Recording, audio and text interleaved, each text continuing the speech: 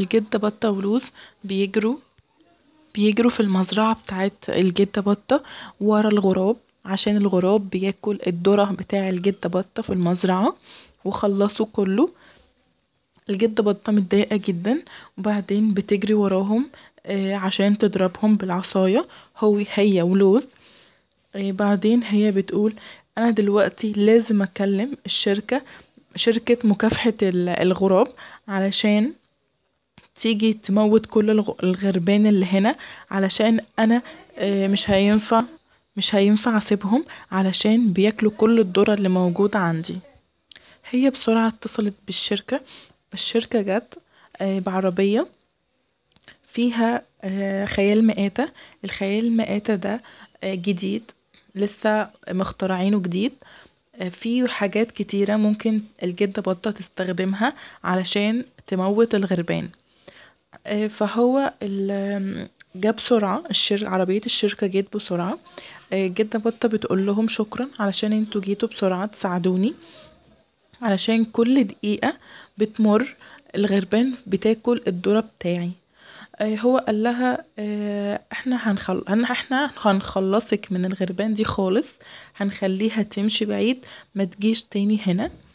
هو طلع من عربية خيال المآتة، وطلع الريموت بتاع خيال المآتة. بعدين قال للجدة بطة ده خيال مآتة جديد، فيه حاجات كتيرة حلوة هتعجبك، وهتخلي الغربان تمشي من المزرعة بتاعتك خالص. عطاها الريموت واخد منها الفلوس، وبعدين هو مشي. آه، الجدة بطة قالت للوز شغل الزرار في الخيال المآتة، انا معايا الريموت، انا هشغل الخيال المآتة من الريموت. لوز ضغط على الزرار بتاع خيال المآتة. الجدة بطة شغلت الخيال المآتة بالريموت اللي معاها.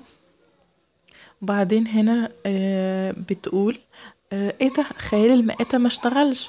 وبعدين لوز بيقول لها ممكن علشان مفيش هنا غراب، استني لما الغراب يجي وبعدين نشغله. ففجأة الغراب جه تاني، رجع. فبعدين هي الجدة بطة بتشغل الخيال المآتة بالريموت اللي معاها. فبسرعة خيال المآتة عمل صوت عالي جدا مزعج قوي، خلى الغراب يخاف ويجري بسرعة بعيد. بس هو للأسف خلى كل الحيوانات اللي في المزرعة تخاف، خلى البقرة تخاف، وخلى الفرخة تخاف، وخلى المعزة تخاف، وخلى كل الحيوانات اللي في المزرعة تخاف وتطلع تجري. وبعدين الجدة بطة وقفت خيال المآتة من الريموت. بعدين قالت للوز يلا يا لوز بسرعة اجري هات الحيوانات اللي هي جريت بتاعتنا، البقرة والجاموسة والمعزة والفرخة. لوز بسرعة بيجري بيلم الحيوانات بيدخلهم جوه المزرعة تاني. الجدة بطة وقفت خيال المآتة بالريموت. هي بتقول لا، ده صوت مزعج جدا، احنا كلنا خايفين من الصوت ده، لازم اجرب زرار تاني. فهي بتضغط على زرار تاني. الزرار ده عمل ريح جامدة جدا، الريح دي طيرت كل حاجة في المزرعة، طيرت الجدة بطة نفسها، كل حاجة طارت، والجدة بطة برضو طارت، والريموت وقع اتكسر. فهي بتقول للوز بسرعة يا لوز اجري، بطل الزرار بتاع خيال المآتة اللي في رجليه، علشان المحصول بتاعنا كده باظ، الهوا طير المحصول كله، احنا كده مش هيبقى عندنا محصول السنة دي.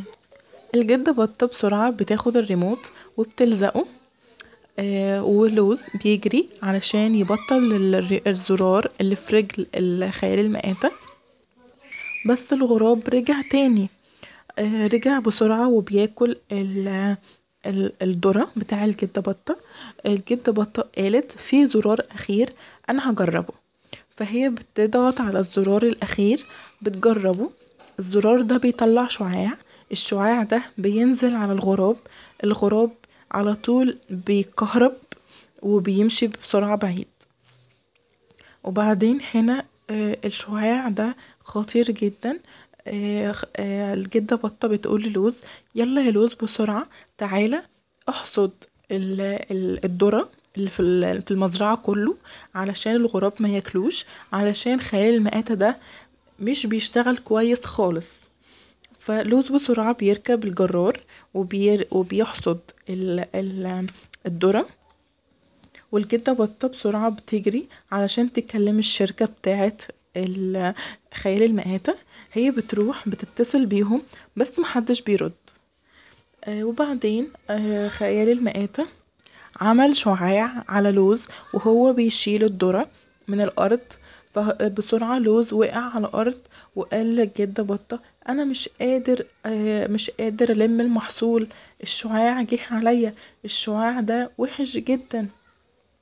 بعدين الجدة بطة بتقول: طب احنا هنعمل ايه دلوقتي والشركة مش بترد عليا؟